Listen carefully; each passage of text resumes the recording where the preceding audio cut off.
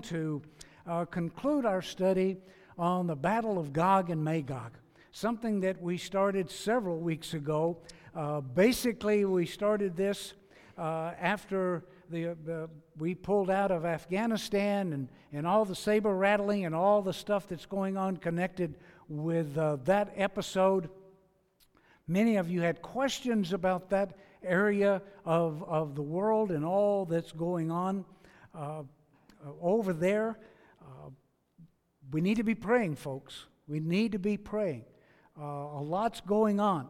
I heard from an individual this week who's in the military, and she's in the Air Force, and she was pretty well informing me and informing us of the dangerous situation that exists in the world right now. We're on a powder keg.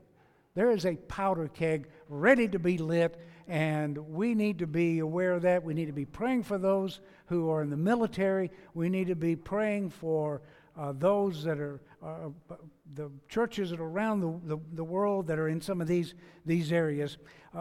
So I want us to focus on those nations that are listed in Ezekiel 38 and 39. So this morning, we're going to be looking at Ezekiel 38 and 39. I'm more convinced than ever of the prophecies that are contained there and how that relates to what's happening on the world stage today. We better be aware. We better pay attention. We better understand what's going on. And let me just come right out and say, if you're not prepared for the rapture of the church, the rapture of the body of Christ, you need to be. If you're not saved, if you've never by faith trusted Christ, let me encourage you to do that. Don't even wait till the end of this service. Do it right this moment. Say, Lord, I believe that you died for my sins, were buried, and you rose again. Lord, I believe you did that on my behalf, and eternal life is God's gift to you when you believe the gospel. And that's the gospel, the death, burial, and resurrection of Christ. So while I'm preaching, think about your eternal destination. Think about where will you spend eternity. Folks, I believe we're that close. And if you are saved, you know the Lord Jesus, you know that heaven is your home, need to be praying for our unsaved friends. We need to be praying for our family members that need the Lord Jesus Christ, because the stage is being set. We are close. The occurrences that are listed that take place in Ezekiel 38 and 39, I think are predicated on the things that we're told in Ezekiel 36 and 37. That has to do with the restoration of Israel. It has to do with the restoration. I know Israel became a nation in 1948, but there's much more that's about to happen over there, especially when the church, the body of Christ, is raptured out, that the prophecies, the promises that take place in Ezekiel 36 and 37, when they start taking place, we're going to start seeing a lot of things happening. 36, 37, 38, 39, a lot of activity. We need to be aware of that activity. So I want to give you a brief timeline of what I believe is about to happen. First of all, I believe we're about to be out of here. We're about to be raptured out. You say, Pastor, you say that every Sunday. Yep, I do. I say it. I want you to know. I want you to be prepared. I want you to be ready. I want you to be expecting, because I want you to receive a special reward. Paul says in 2 Timothy chapter 4 that there is a crown reserved for those who love his appearing. Don't you want that? So we love his appearing, we look for his appearing, we preach his appearing. That has to do with the church, the body of Christ. It is that rapture that God's word says is our blessed hope. So we are anxious. We are looking forward to the rapture. That's the thing that I believe is about to happen. Then God's prophetic dealings with Israel resumes. What commences after the rapture is the time of Jacob's trouble that the Scripture so clearly reveals and talks about. It's Daniel's 70th week which is that 7-year period called the tribulation, begins, and how that involves Israel and the Antichrist and the false prophet and one world government and a one world religious system. All of that starts at the beginning of that 7-year period. The Scripture talks about in Matthew 24 the beginning of sorrows and all the things that take place at that part, during that time. You have the rapture of the church.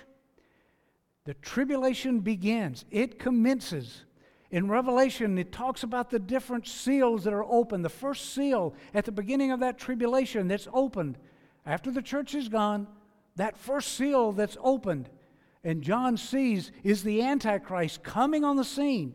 The Antichrist, he is a man that is politically powerful. He is charismatic. He is going to come riding into the scene, and people are going to end up worshiping him, confusing him with the true Messiah. As a matter of fact, that's what the 7-year tribulation is going to be about. Those that are preaching and teaching the gospel of the kingdom, the good news that the true Messiah is Jesus of Nazareth, and millions are going to come to know Christ as the Messiah. And then on the other hand, you've got the beast and the unholy trinity of the beast, the false prophet, and Satan himself that are convincing people, lying to people that here is this beast. He's the one to be worshipped. Matter of fact, that's the reason he goes into the temple midway in the tribulation and declares himself to be God. He wants to be worshipped. Remember when Satan took Christ up on the mountain and he told Christ, see all these kingdoms of the world, if you'll bow down and worship me, I'll give you these. And what did Christ say? Get thee behind me, Satan. And he uses scripture that says, basically, paraphrase it, I'm not interested. No. Christ never said, hey, Satan, those kingdoms aren't yours to give. He never said that. You know why? Because they are Satan's to give. He's the God of this world. And so here in the tribulation, guess what Satan, the devil, is going to find? Someone he can offer these kingdoms to, and they're going to say, boy, howdy, I'll take them. And his rise to power is going to be astronomical. His rise to power is going to be breathtaking, literally. So the tribulation starts. The Antichrist comes in, and one of the things that this Antichrist, this beast, does is he confirms the covenant with Israel. Confirming this covenant with Israel tells you two things. Number one, he's got to have a lot of authority just to do that. And number two, he has to be persuasive to do that. Whoever is able to confirm a covenant, and things are going to be all happy, they're going to be talking about peace and safety. It's going to look as if everything is right with the world. Peace and safety is going to be the kind of a theme song that they're going to be declaring. But what does Paul say to the church in Thessalonica? Just as they say peace and safety, then sudden destruction. At the beginning of the tribulation, this guy on this white horse is not the true Messiah. He is the false Messiah. He is the false Christ. He comes in, and the whole world turns their attention to him, including Israel. And he confirms a covenant with Israel. And part of that covenant, I believe, is going to include the building of the new temple. The new temple has to be built because it's halfway through that the beast goes into the temple and declares himself God. So part of that covenant, can you imagine right now if someone came up with the idea, hey, I know, let's rebuild the Jewish temple. They're close in the vicinity of where the Dome of the Rock is. What would happen? That person would pretty much be not thought much of. And it would get a lot of feedback. But this guy's going to be able to do that. He confirms the covenant. What all that covenant's going to consist of, we don't know. But it's with Israel. It's going to cause the world to just go, wow, this guy's amazing. I think one of the things he's going to do is he's going to be able to convince the people and explain to the people what's happened to us. Where we've gone? Where have those pesky Christians been taken? They're no longer around, causing a thorn in our flesh. We're out of here. I think he's going to be able to give them a solution. I'm not sure what that solution is going to be. Could be anything from aliens have abducted us to we've been taken to concentration camps, and that's more likely what's going to happen. That we've all been collected and we're in a concentration camp someplace. Who knows? But anyway, the world's going to believe his lies. So the rapture of the church, the beginning of the tribulation, the agreement between the Antichrist and the nation of Israel, that is going to rouse a hatred and a bitterness of those Islamic nations that are mentioned in Ezekiel 38 and 39. The area that's in the news. All of those nations in 38, 39 are Islamic. The last time we were here on a Wednesday night, someone asked, I think it was Brett. Brett asked a really important question and a good question. When we were kind of talking about this, and he said, well, during this time, are they going to hate Israel even more than they hate Israel right now? Because they hate Israel with a passion right now. Why all of a sudden this response when they've hated Israel for a long, long time? Are they going to hate them more? Because their hatred already is pretty extreme. The answer is yes. They're going to hate them more because of something that's taken place. I'm not sure if their hatred is going to be any more severe or just what has taken place between the beast and Israel. You have to be aware of something. There is an Islamic teaching concerning the last days. Their teaching warns of a Dajjal, and that is a Antichrist. They don't call him the Antichrist, but this false leader that's going to come, and he's going to lead the nation of Israel. And their teaching warns against that. And there is going to be a caliphate that's going to rise up.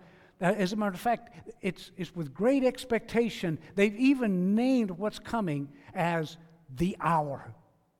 If you talk to a Muslim, if you talk to someone concerning this prophecy that they believe is going to happen, they call it the hour. That there's going to be this massive call to convert to Islam, and it's when this Dajjal comes on the scene, and they are going to launch this caliphate, and they're going to do away with him.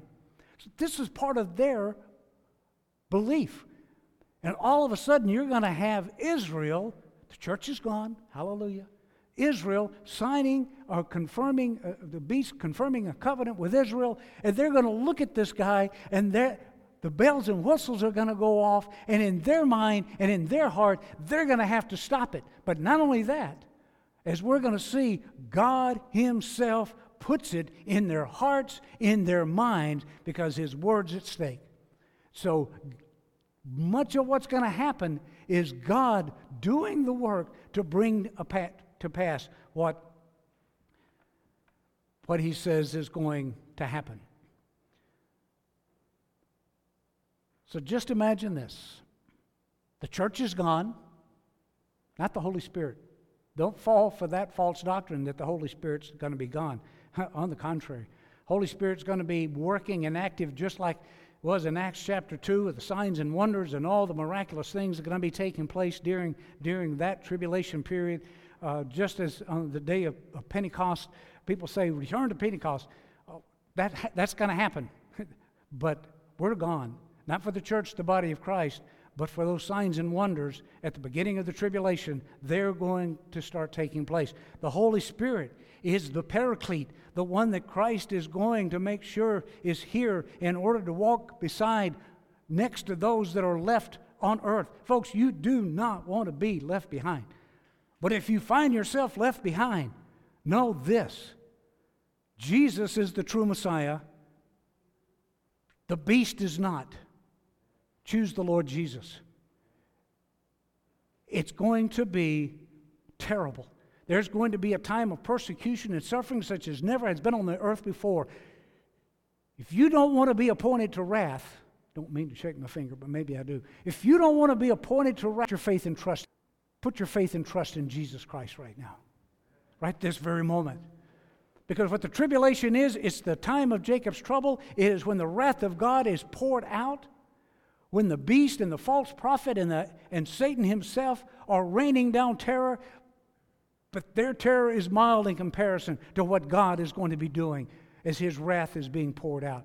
You do not want to be part of that, but you don't have to be. By faith, you can trust Jesus Christ. So the church is gone. This extremely popular and charismatic character comes riding in, just as the first seal tells us in the book of Revelation. The global leadership, the elitists, are enthralled with this guy. The New World Order is underway. The Great Reset has been initiated. That's coming, folks, and it's close. Those pesky Christians are gone. One world government is being initiated and devised. A world religious system is underway. There's a global currency. There's a cashless society. Or why there's even going to be a mark, an identification that's going to be offered to all of these people. Here, show your compliance. Show that you're a good human being. Show that you comply. Show that your financial gain and your health and what you believe in, why you're on board with the world system and you are a citizen of the world. Here, take this mark. And folks, if you don't think the vaccine is not a precursor to the mark, if you don't think what's going on in the world today is not leading up to that, then we need to talk, because it is. It is. And what it's showing us is just how easy how easy it is to convince people, jump on that wagon.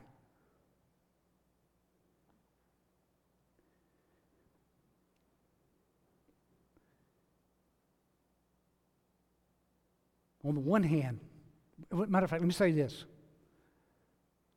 The jab is not the mark of the beast. But I think it's beastly that they're mandating it. Do you hear me? It's not the mark of the beast, but it's beastly that they're mandating it.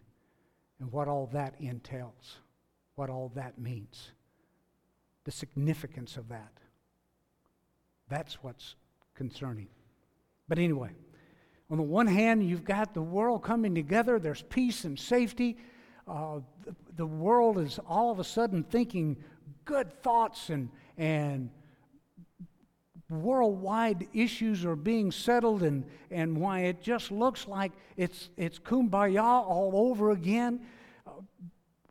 Do you remember back in 1985 there was a song that was really popular, and all the popular singers were singing it, "We Are the World"?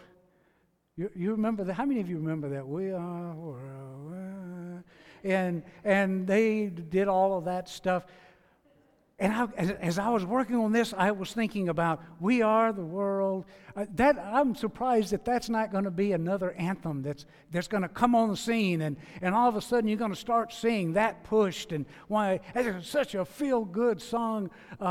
We're all God's children, is what it says, and we're saving our own lives. And I was thinking, boy, that sounds like today. And I thought, I'm going to Google it. Well, welcome to the 36th anniversary.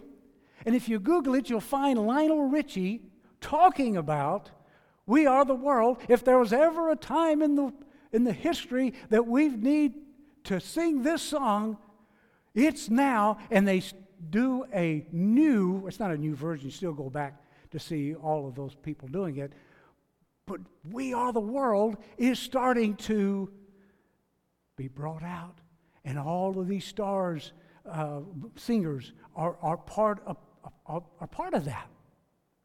Matter of fact, it's called the International Day of Conscience. It's connected with this song, We Are the World. It's promoting a culture of peace, love, and consciousness. I can't tell you how frightening all of those buzzwords are if you take them out of the context of God's Word. Can I tell you something to listen for? Two things. Two things if you watch the news, and you're going to have to tell me because I quit watching the news. I don't watch the news anymore. I just quit. I can't take it. So if you see these two things, will you call me and let me know? Number one, the UN moves to Babylon. I'm telling you, I believe God's Word. I believe they're going to move the UN to Babylon. So when you hear that, I don't care what time of the night it is. It's 3 o'clock in the morning. Faye will answer the phone. She'll tell me in the morning. Let me know that, hey, I just heard they're moving the UN to Babylon because I expect that to happen. Can I tell you another song that I think is about to be dusted off? And you're going to start hearing the world sing it.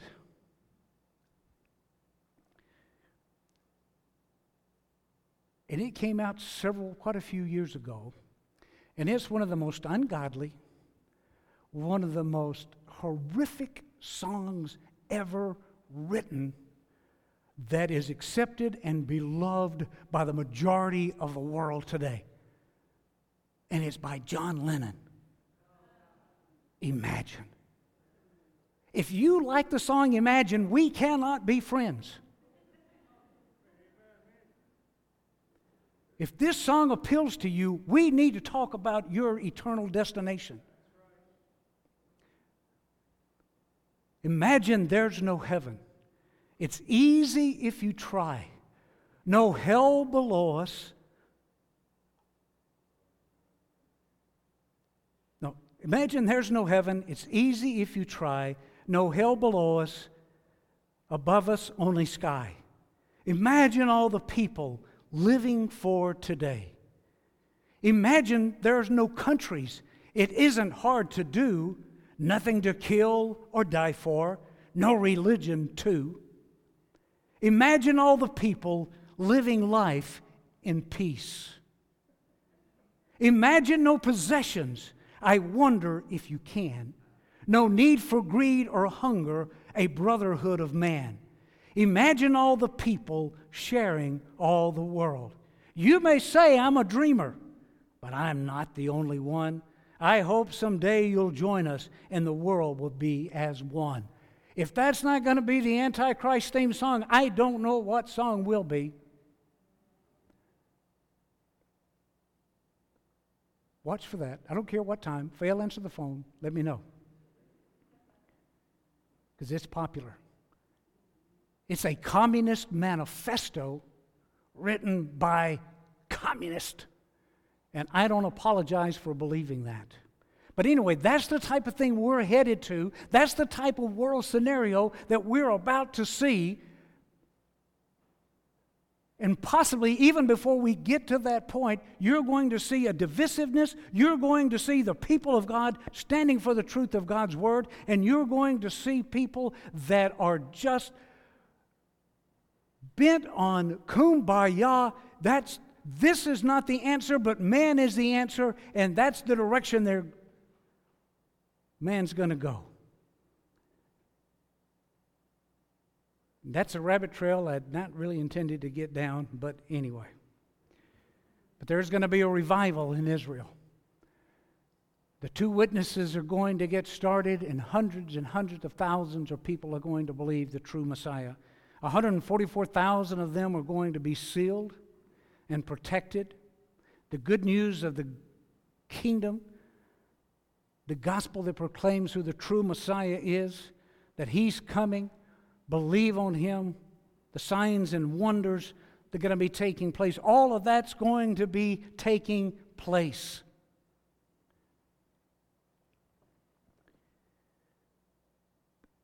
And those nations that are listed in Ezekiel are not going to like that relationship that's taking place between the beast, the nation of Israel, and really with the rest of the world. What's going on the rest of the world? Turn with me to Ezekiel 38. You didn't think we were going to get there. But Ezekiel chapter 38. And verse 1, and the word of the Lord came unto me, saying, Son of man, set thy face against who this is, who this is, who this is, who this is, who this is, who this is, who this is. Does it represent a demonic being, just as Daniel talked about in Daniel chapter 10, when the angel came to help Daniel, but he had the prince of Persia and the prince of Greece. Is this the prince a demonic being that is associated with that area? Some believe that's the case. Does God represent all the Gentile nations, or especially these nations that are listed here that are all Islamic at this point? But here's what it says about Gog. Set thy face against Gog, the land of Magog. Now, where's the land of Magog? That is Central Asia. That's all of those Islamic states, Afghanistan, Armenia, Turkestan, all of those states. And I meant to give the map to Tim back there, and I just didn't have time to do that. But all of those nations are in that area. Turkey, all of those nations. Look at verse 16 of chapter 38. What God's word says about Gog. And thou shalt come up against my people of Israel. Oh, there it is. I'm telling you, folks, we need to give this man a raise. See, it's all of those nations plus, even a little bit further up, but it's those nations that are listed. And thou shalt come up against my people of Israel as a cloud to cover the land. It shall be in the latter days. God's word identifies, it shall be in the latter days, and I will bring thee against my land, that the Gentiles may know me when I shall be sanctified in thee, O Gog, before their eyes. This is God's way of saying,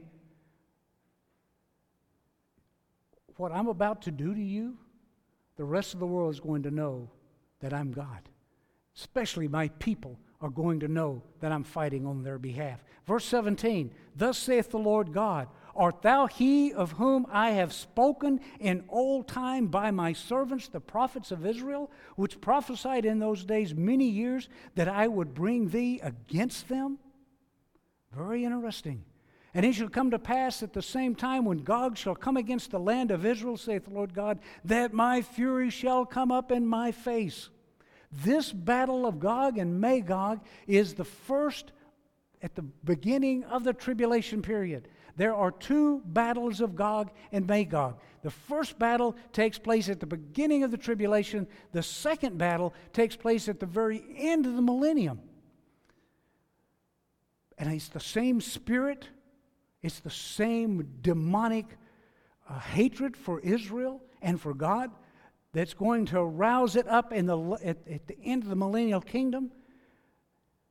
But there's a difference. When this battle takes place, there's still a lot of time left. The Bible declares how much time is left. It even tells us how it's going to be 7 years. It's how we know it's at the beginning of the tribulation. The battle of Gog and Magog at the end, boy, when that happens, God wipes them out, and there is a new heaven, new earth, new Jerusalem, no more time. Well, all eternity, but the new heaven, new earth, and new Jerusalem. The old earth has passed away. So that final battle, Gog and Magog, that's it. But when this battle takes place, there are things that are going to be taking place. Look back over to chapter 38, real quick. Verse 2, prophesy against him, and say, thus saith the Lord God, behold, I am against thee, O Gog, the chief priest of Meshech and Tubal. Both of those are talking about Turkey, parts of Turkey. And I will turn thee back and put hooks into thy jaws. God says, this is what I'm going to do. They're at it, almost like Pharaoh. You know, Pharaoh had a bitterness and a hatred for the children of Israel. And God used Pharaoh. God's going to use these to bring about his purpose. If you have a problem with that, take it up with God. Take it up with God. Because He's going to bring about His purpose. And He's telling them, I will turn thee back and put hooks into thy jaws. By the way, do you know how they used to treat slaves? They would put hooks in slaves' jaws, and that goes back to that, and they would lead them along their journeys, and the slave would have to go. That's how they were made to follow the caravans, made to follow the direction that they were wanting to go. That's a reference to that. And God is saying, I'm going to treat you the same way. I'm going to make you do this for His glory, so that His people are going to know that God is fighting for us. And I will turn thee back and put hooks in thy jaws, and I will bring thee forth, and all thy army and horses and horsemen, all of them clothed with all sorts of armor, even a great company with bucklers and shields, all of them handling swords. Persia, that's Iran, Ethiopia, Libya, with them, all of them with shield and helmet. Gomer, that's West Turkey, and all of his bands, the house of Togarmah, that's part of Turkey, of the northern quarters, and all of his bands, and many people with thee. That's the other Islamic nations, Iraq, Syria, Jordan, Egypt. Be thou prepared, and prepare for thyself, thou and all thy company. Can't say God didn't warn them. That are assembled unto thee, and be thou a guard unto them. And after many days thou shalt be visited in the latter years. I think we're in the latter years, folks. And thou shalt come into the land that is brought back from the sword, and is gathered out of many people, and against the mountains of Israel, which have been always waste, but is brought forth out of the nations, and they shall dwell safely, all of them. Israel is safely inhabited. Israel is safe. The restoration is taking place. Part of it is because of the beast, but that's what's going on here. This warning, this is against these nations. And thou shalt ascend and come like a storm, and thou shalt be like a cloud to cover the land, thou and thy bands and many people with thee. Thus saith the Lord God, it shall also come to pass that as the same time shall things come into thy mind, that thou shalt think an evil thought. God says, it's going to come into your mind. Why are we allowing this? Why are we allowing that covenant? Why are we allowing them to survive? Let's just go. That's going to come into their mind. God's telling them it's going to come into your mind. And thou shalt say, I will go up to the land of unwalled villages. Hey, you know why they're unwalled? Because Israel is dwelling safely. And I will go to them that are at rest, talking about Israel, that dwell safely, all of them dwelling without walls and having neither bars nor gates. By the way, this has never happened in Israel before. This is prophetic. This is what's coming. See, it kind of fits, again, 2 Thessalonians, 1 Thessalonians 5, when they say peace and safety and sudden destruction. To take a spoil and to take a prey, turn thy hand unto the desolate places that are now inhabited, and upon the people that are gathered out of the nations, which have gotten cattle and goods and dwell in the midst of the land, and Sheba and Dedan, that's Saudi Arabia, and the merchants of Tarshish, with all the young lions thereof, shall say unto thee, art thou come to take a spoil? Hast thou gathered thy company to take prey, to carry away silver and gold, to take away cattle and goods, and to take great spoil? It's part of the benefit of a caliphate, by the way, is whatever you conquer, you keep, and you take.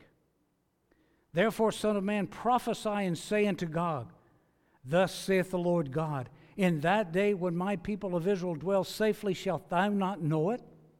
The answer to that is yes. And thou shalt come from thy place out of the north parts, thou and many people with thee, all of them riding upon horses and great company and a mighty army, and thou shalt come against my people Israel as a cloud. Well, what happens to them? Look at chapter 39. Well, 38 verse 23. Thus will I magnify myself and sanctify myself, and I will be known in the eyes of many nations, and they shall know that I am Jehovah. This is what's happening in the day of the Lord. My advice to you is beware. Beware. God is a God of love and mercy and grace and long-suffering, and He's willing to save. Amen. But He is not a God to trifle with. He is not a God to put off. He is not a God to anger. Look at chapter 39.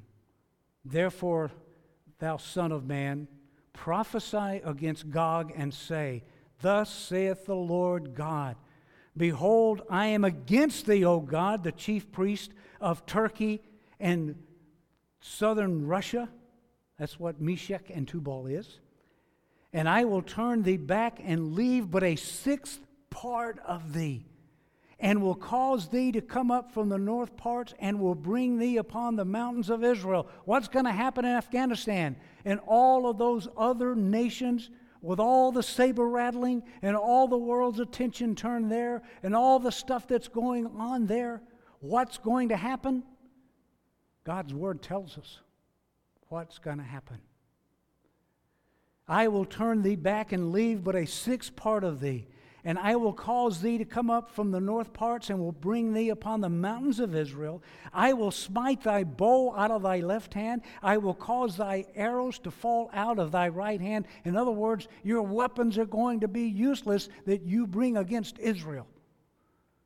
God says, I'm not going to tolerate it. I'm not going to allow it. This is going to happen.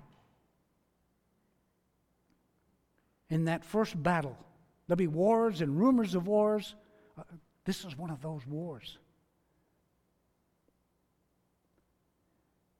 Thou shalt fall upon the mountains of Israel, thou and all thy bands and the people that's with thee, and I will give thee unto the ravenous birds of every sort, to the beast of the field to be devoured. This is not the battle of Armageddon. That comes at the end of the tribulation.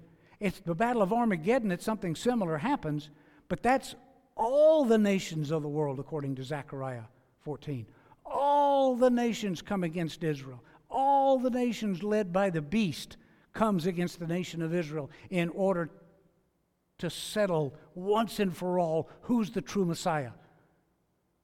And guess who wins? The true Messiah, the Lord Jesus Christ. So you've got this battle of Gog and Magog that involves all the Islamic nations, because they see what's going on between this beast and Israel entering into that covenant, confirming the covenant with Israel. They don't like it. They're going to stop it. They think they're going to stop it, but the beast is about to show his claws. And what he's going to be doing after this. But it's God that's going to take this Islamic threat out. For the rest of the tribulation, the Islamic threat is no more. A sixth part, they're only going to leave a sixth part of them. The Islamic threat is no more. But before you go, man, I'm glad of that, what the beast is going to initiate, what the beast is going to bring to the equation, what the beast is going to do on earth, makes them pale in comparison. Makes what happens in these nations pale in comparison. The persecution, the murderous acts, the martyrdom, all of that, it's nothing compared to what the beast is going to do after this Islamic threat is taken care of. Verse 4, thou shalt fall upon the mountains of Israel and all thy bands and all of thy people. Verse 6, and I will send a fire on Magog and among them that dwell carelessly in the isles, and they shall know that I am the Lord. 60 times in the book of Ezekiel, the prophet says that. 60 times, they shall know that I am the Lord. This is the day of the Lord, and God is going to make sure that people know who He is. So will I make my holy name known in the midst of my people Israel, And I will not let them pollute my holy name anymore. And the Gentiles shall know that I am Jehovah, the Holy One in Israel. Remember the restoration. Remember the 2 witnesses. Remember the 144,000. Remember that the gospel of the kingdom is being proclaimed during that time.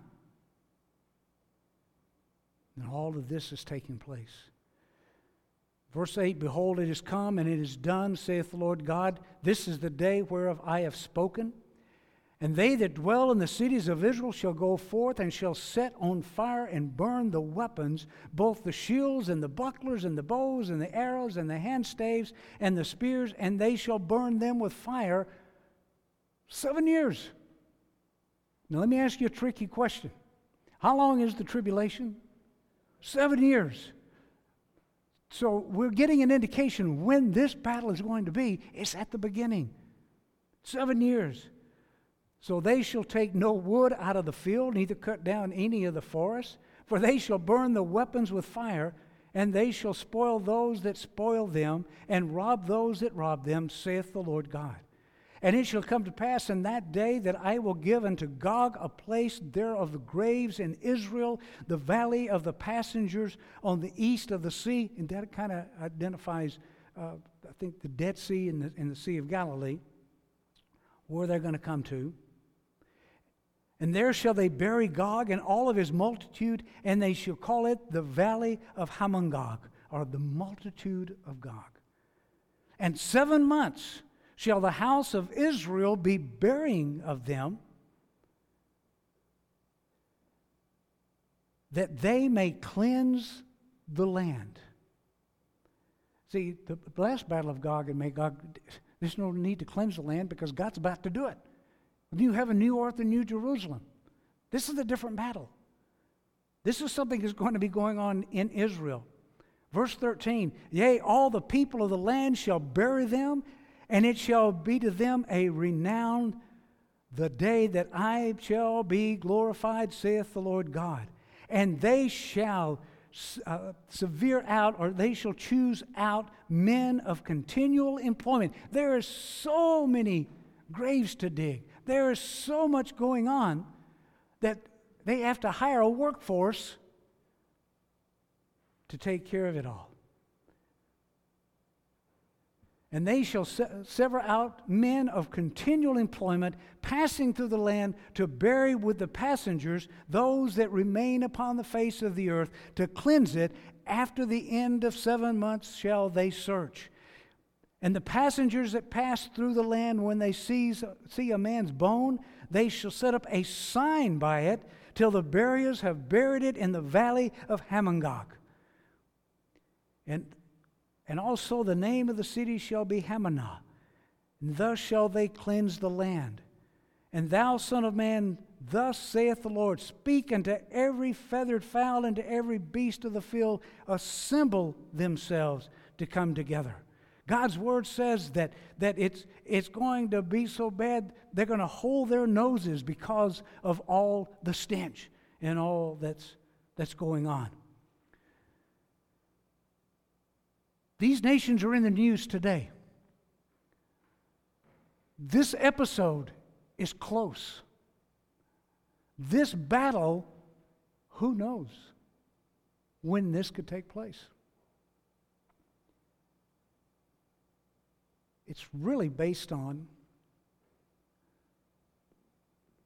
when the church, the body of Christ, is taken out.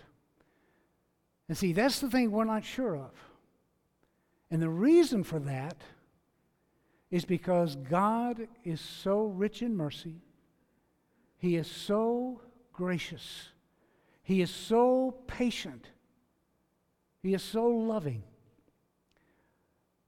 that He's not willing that any should perish, but all come to repentance. That's what God wants. So this dispensation of grace, this period of grace just keeps going. It keeps going. And perhaps in God's long suffering, it is you that He's waiting on by faith to trust Him. Perhaps it's you. One of these days, the last member of the body of Christ is going to be saved.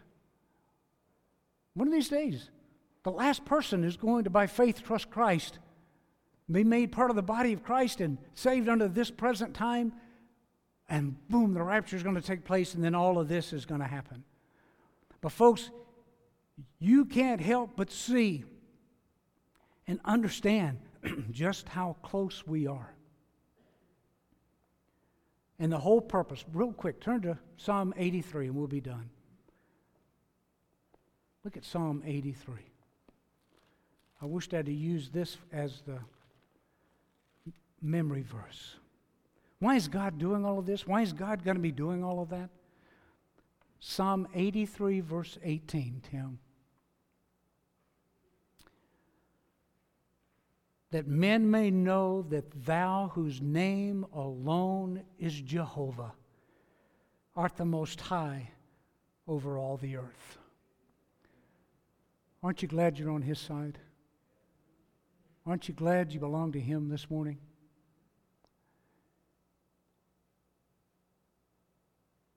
If you don't, you can know Him. And by the way, the rapture didn't happen the first part of the sermon. So you still have time to believe. I know the rapture didn't happen. I'm still here. I'm still preaching. You're still here. But let me encourage you by faith to trust Christ.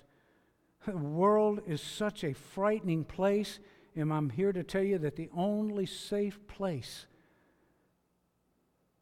is within the body of Christ. Trusting Him. Let's pray. Father, we come before you this morning. And as we read these scriptures, as we see these events, knowing that they are prophetic, knowing that they are written for the latter times, Father, we can't help but read them and recognize them and realize that those latter times are just about upon us. So, Father, it's with an urgency that we proclaim the truth of your word to those that do not know you, that by faith they may trust in the true and living God. Father, we thank you for that salvation. We thank you that we can offer it, that you've called on us to be your ambassadors, to teach it. So I pray this morning, Father, if there's anybody here that does not know you as Savior, that they will not leave this building without trusting you as Savior. We pray all these things in Christ's holy and most precious, precious name. Amen. Let's stand.